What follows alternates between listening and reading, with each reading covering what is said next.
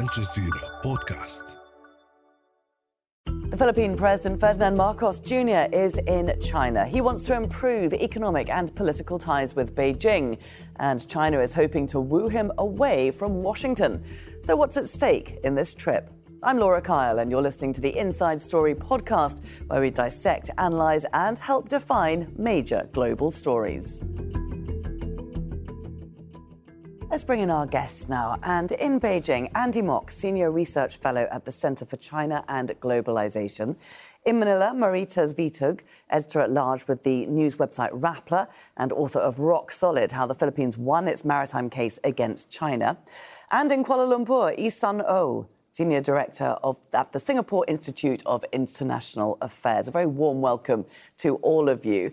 Andy, let's start with you, because she has just recently told Marcos in Beijing that China is ready to resume oil and gas talks and handle maritime issues in a, quote, friendly and consultative manner. Does that mean that for China, a line has been drawn under this issue and it's not a problem anymore? Well, I think clearly, as in so many complex issues, Laura, the devil is in the details. That being said, I think both sides are very ready to take this bilateral relationship to the next level. As President Marcos has said, he wants to go to a higher gear. The Chinese side see this as hopefully ushering in a golden era of China-Philippines relations. And of course, I think ideally, any outstanding issues, any areas that need to be further clarified should be worked out as a part of that. So, Maritas, how does Marcos want to take the relationship to the next level? How does it want to deal with this dispute? I think Marcos is really trying to balance the relations of the Philippines between China and the U.S. because this is a pendulum the pendulum swung when former President Duterte was in office for the past 6 years, when he pivoted completely to China. Now with Marcos, he's trying to reach out to both China and the U.S. And he has already said, has given strong statements saying that the Philippines will not will not give up an inch of its territory, without naming China. But that was his strong message in July when he assumed the presidency. So I think he's just trying to balance the relations between the two powers. Yi-Sun Oh, how difficult a line is this for Marcos to tread between repelling unwanted territorial claims by China in the South China Sea, but also wanting Chinese investment? Well, of course, just like what was said just now, namely, Marcos was trying to balance between the United States and China. He is also at the same time trying to balance, on the one hand, this sort of territorial dispute with China on the South China Sea, or as the Filipinos would call it, West Philippine Sea on the one hand, and on the other hand, trying to attract as much Chinese investment into the Philippines and, in a sense, enlarge the Philippines' trade with China as possible. So, indeed, it is a very delicate balance. And I think this is the same sort of dilemma which a number of littoral Southeast Asia nations are facing nowadays. On the one hand, they have territorial disputes with China. On the other hand, of course, they welcome Chinese investments and trade. Yeah. So, Andy, when President Xi says that he wants to handle these maritime issues in a friendly and consultative manner, what does that mean? Because right now we've got a situation in the South China Sea where we've got Chinese boats harassing fishermen that are not Chinese, whether it's Philippines or Vietnamese or even Malaysian. We've also got Chinese Coast Guard preventing the Philippines bringing supplies to a ship, which I hope we'll talk about a little bit more later. So what is it suggesting that's going to change its tone, talking about the South China Sea? I think it exactly is the root cause that these issues are in dispute that leads to these misunderstandings and misperceptions as well that are being exacerbated by external parties looking to drive a wedge between China-Philippine relations. Which So I external think, parties do you mean there, Andy? well, certainly Western media, I think, is one. I think other countries like the United States. However, I do think that the opportunity for the Philippines here, I believe President Marcos phrased it as friend to all, enemy to none, in that it is not a binary choice choosing between the U.S. or China. And I think even China has repeatedly says that it does not see the world in these Cold War binary Manichean terms, that it's complex, Sure. the devil's in the details, and Okay, well, let's dig into those details a little bit more. Marita's, when Andy says that the Western media is one external factor that's looking to drive a wedge between the Philippines and China, do you agree with that? No, I don't think so, because in 2018, in 2016 rather, the Philippines already won in an international arbitral tribunal. It was very clear that the case, when decided by the International Tribunal in the South China Sea, that China's 9-line claim had no historical nor legal basis. So I think that's a starting point, but which China refuses to recognize, and they've repeatedly said they will not recognize this international decision. In the meantime, the Philippines and China during Duterte's 6-year rule have arrived at certain verbal agreements to allow Filipinos to fish in Scarborough Shoal, which is actually part of the Philippines' exclusive economic zone, and also not to build or reclaim on unoccupied islands. There's some agreements already have been made. I think the big test for Marcos really is in the oil and gas exploration, because that's where the Philippines will face a energy crisis in the next 3 to 5 years. And the Philippines will need to survey and drill rather for oil and gas in Reed Bank, which is a contested area. It's part of the Philippines economic zone, but China is disputing it. Okay, so Isano, that is a key issue in this energy crisis that the whole world is facing. Do you think the Philippines is going to be able to dig, to explore for new oil and gas in this contested area? Well, typically in Southeast Asian countries, when we talk about explorations of oil and gas, typically we will do it in conjunction with a number of very established oil and gas conglomerates in the world, the Shells, the ConocoPhillips, and so on.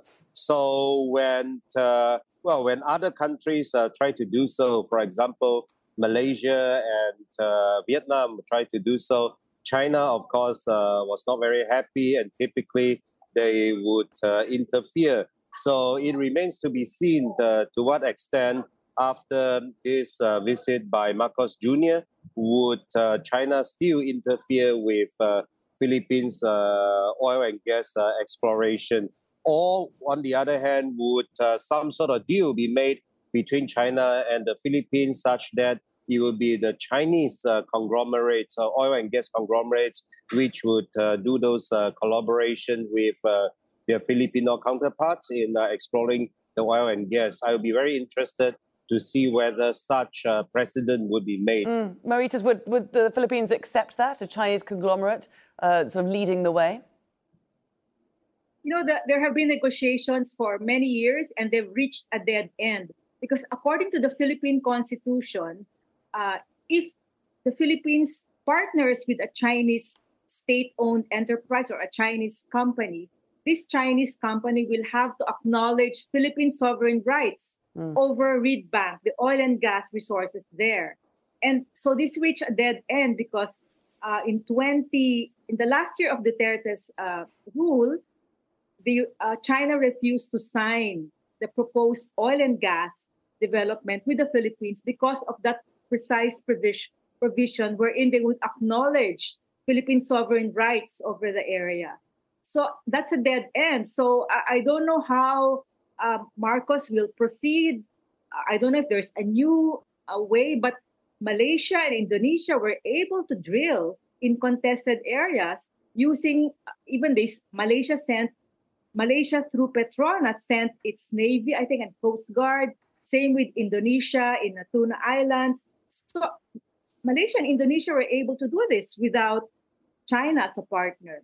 So, Andy, do you think that she is ready to also allow the Philippines to do this without China as a partner? Well, I think we have to see. So this, at its heart, is a diplomatic dilemma that can only be solved with diplomatic ingenuity and creativity. So we've seen this kind of ingenuity and creativity before. Look at the cornerstone of the China-U.S. relationship, where there was a disagreement on Taiwan, yet a formulation was found to let the relationship move forward. So again, we can see it as a dilemma, but hopefully a creative breakthrough can be achieved, letting both sides derive benefit from this situation. Andy, I'm interested to know why it is that since the 2016 ruling by the UN-backed tribunal in The Hague, China has not changed its behaviour in the South China Sea. The UN-backed ruling declared that China's interests there were invalid, and yet it continues to build on islands. It continues to post its ships there. So why does it not respect this ruling? Well, Laura, I think we all know that countries have various reasons for disagreeing or not accepting these multilateral rulings. The WTO is a great example of that. So I think, again, the devil is in the details. We have to see what will happen from here. But of course, I think it's clear that for China has its reasons for saying that, look, we don't think this is an appropriate ruling that we're not ready to abide by. Now, I don't know what the future will hold, but again, I think the most practical solution is a diplomatic one. Maritas, you wrote a book saying how the Philippines won its maritime case against China, and yet it hasn't been able to move forward. It hasn't been able to take action with that win. Why not? The Philippines was able to, well, during the last 6 years of Duterte, he did not use the victory of the Philippines as a leverage to negotiate with China. So he sort of set it aside. In fact, he called it like a piece of trash. It belongs to the bin, because he was really wooing China's investments and aid to the Philippines. Now let's see with President Marcos if he has said that the arbitral ruling is one of the pillars of the Philippines' foreign policy. So let's see how far he's willing to assert this arbitral victory and how far he's willing to, negotiate or displease China when it comes to oil and gas, because that's a very sensitive area, and that's going to be his biggest test, I think, in our relations with China. Isano, oil and gas is one main part of this fight over the South China Sea. Another one is fishing, very rich fishing grounds. Also, huge amount of shipping goes through it. How dangerous is it to navigate these waters amid all these contesting claims? Well, at the moment, you will see South China Sea being the center or one of the busiest, shall we say, concentration of shipping routes in the world. So far, of course, because most of those ships are destined for Chinese ports, of course, the Chinese would not interfere with them.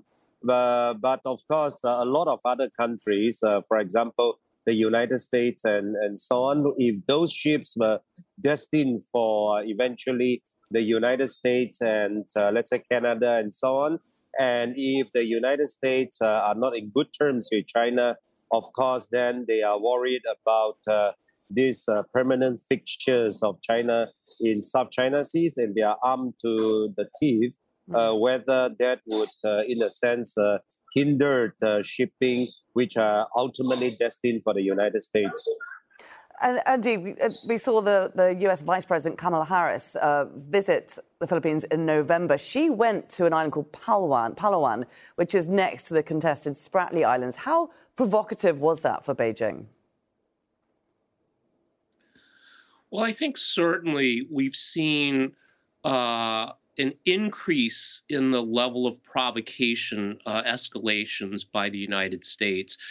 So I think overall, compared to, say, Pelosi's visit to Taiwan, other provocations, wouldn't put it in that category. But certainly, I think it does add to increasing tensions in the region. And of course, I think the big issue is EDCA, or the Extended Defense Cooperation Agreement, and what happens, which is, of course, related to Vice President Harris's visit. So clearly, this is a complex relationship. I think there's a lot of moving parts, and certainly the U.S. words and deeds are an important part of this. I wanted, Mauritius, to bring up the Sierra Madre. I found this a fascinating story of a naval ship that the Philippines purposefully ran aground in this area back in 1999 to lay claim to a reef. Are soldiers still on it?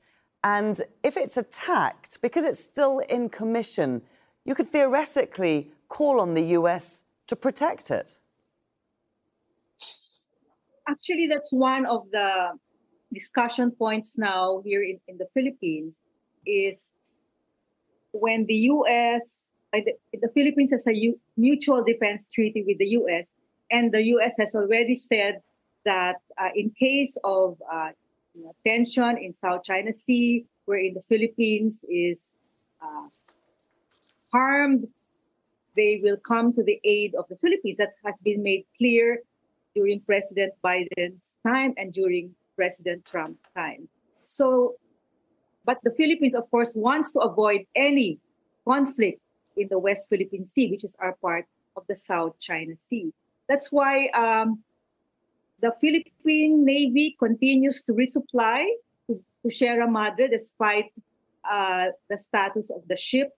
It continues to resupply, but China doesn't want the Philippines to send construction materials. That is one of their red lines. So the Philippines is only able to supply food and water, but not construction materials. So again, I don't know how long this will last and what new arrangement can Marcos come up in his talks with China. There are a number of flashpoints here, aren't there, Lee-Sun-oh? I wonder how they will play out, given the new sort of relationship that Marcos and Xi are hoping to build? Well, the Marcos family, of course, has a long-running, very cordial relationship with China. I recall seeing videos of Imelda Marcos singing the various Chinese patriotic songs and so on. And nowadays, of course, a lot of Southeast Asian countries, the Philippines included, and Malaysia as well, we are not exactly in the best of economic shapes. And unfortunately, the United States and many other Western countries are not in a position or are unwilling to invest and trade more with us. In fact, the United States, for example, calling upon its even existing investors overseas to sort of relocate back to the United States. And that, of course, it put us in very difficult position. On the one hand, a number of Southeast Asian countries would perhaps welcome some of this U.S. freedom of navigation, patrols and so on over some parts of South China Sea. On the other hand, of course, that would antagonize China. But the United States is not investing more in the region. So these countries will need to sort of pivot towards China in terms of trade and investment. Yeah. Very interesting relationship to keep an eye on indeed. Thank you very much to all our guests for joining us today. Andy Mok, Mauritius Vitug and Lee-Sun-oh. This episode was produced by Dermot Fleming, Barbara Ngopa, Fungi Nguyen and Jimmy Getterhan. Studio sound was by Renjith Kurian. The programme was edited by Anubar Sarkar, Lynn Nguyen and Joe DeFrias. Be sure to subscribe to the Inside Story podcast to catch every episode. Thank you for listening. Tune in on Thursday for our next episode.